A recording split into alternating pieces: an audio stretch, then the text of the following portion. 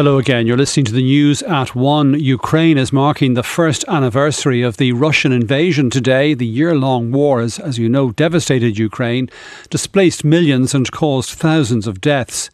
In an address to an assembled audience in the centre of Kyiv, Ukrainian President Volodymyr Zelensky vowed that 2023 would be the year of victory. Our Europe editor Tony Connolly is in Kyiv. He's been speaking to people there for us this lunchtime.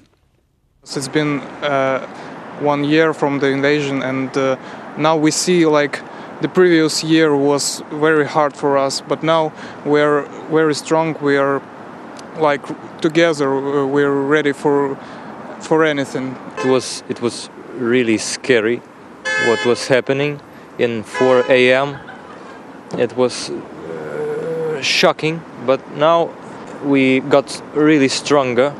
Some residents of Kyiv speaking to Tony Connolly, who joins us now. Tony, how have Ukrainians been marking this, the first anniversary of the Russian invasion? Well, a lot of people are simply going about their normal business, Brian, and I suppose reflecting on what they have undergone in the past year.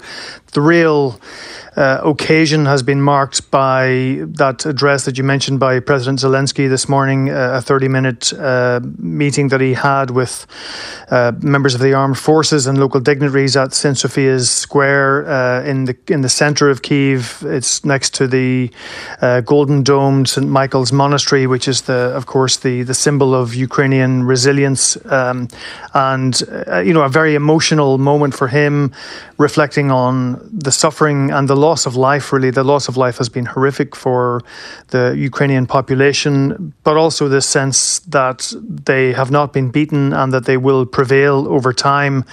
There's a lot of optimism and confidence, but deep down you think you must feel that many Ukrainians are wondering how long can they sustain this assault and the attacks on infrastructure and so on. But I suppose having got through 1 year and survived as a nation, then that gives them some kind of inner strength to keep going, I guess. So there is defiance, but again in his speech today, President Zelensky very much linked the fate of Ukraine to the fate of other countries in Eastern Europe, to Poland, to Latvia, to other nations that have stood with Ukraine and perhaps also feel potentially under threat. That's right. I mean, this conflict is now no longer really about Russia and Ukraine. It's about the much broader European architecture for security over the next decades. And it is, to many people, it is some kind of a proxy war between Russia and the West, given that the West is arming Ukraine to defend itself, and Russia is very much pushing back against that. And the kind of rhetoric that we've heard from the Kremlin over the past year, and also from state television in Russia, really shining a harsh light on countries like Poland and the Baltic states, who may be next in line. Now, that's certainly a fear that those countries have always had about Russia, and now that fear seems a lot more real for people. Now, of course, this could be simply rhetoric to disorient the West and to drive a wedge between different countries, but clearly that risk is much more present than it was 12 months ago. So President Zelensky talking today about 2023 being the year of victory, but the question many people are asking, Tony, is what would a Ukrainian victory look like? Because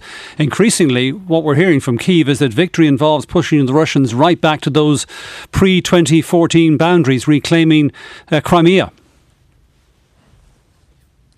That's right. I mean, we've seen the way the narrative has shifted over the past 12 months. Initially, the West thought this would simply be a quick victory for Russia, and that Ukraine would then have to fight some kind of insurgency, resistance operation against the occupation.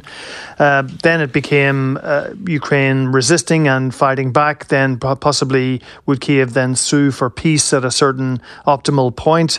But then after the summer, when Ukraine recaptured huge swathes of territory, there was a discussion in the West that perhaps Ukraine could win this war and should win the war, because even if Russia keeps Crimea, that provides Russia with essentially a bridgehead to attack Ukraine in the future. So if the whole question of that part of the world has to be settled, then perhaps the thinking goes Ukraine should push Russia out completely. But that militarily seems very difficult because Russia has been really intensifying its fortifications and defences in Donbass. They have mobilised hundreds of thousands of men. It will be much more costly for Ukraine to try and recapture all of those territories. And perhaps the other big change in the last 12 months, Tony, has been that Ukraine's ambitions to link itself much closer with Western Europe, membership of the European Union, perhaps even of NATO, that's, if anything, been advanced, hasn't it, by what's happened? Absolutely. Ukraine is now officially a candidate country to join the European Union. That status was granted in June of last year. Ukraine made the application just 5 days after the invasion. And there is a process underway to help Ukraine to meet the tests so that they can actually start negotiations to become a member. Now, it could be many years before that happens, but that's been one side effect of the war. Whether Ukraine can join NATO or not, there is an argument people put out there now that all bets are off with the Russians and that NATO should be an option for Ukraine. At the moment, there's a focus on this Chinese peace plan, which was published by the Chinese president today. That's been pretty much rejected as somewhat vague by the West.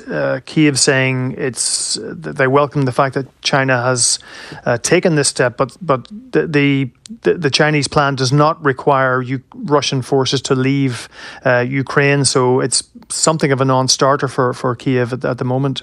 Tony Connolly in Kyiv, thanks very much for that.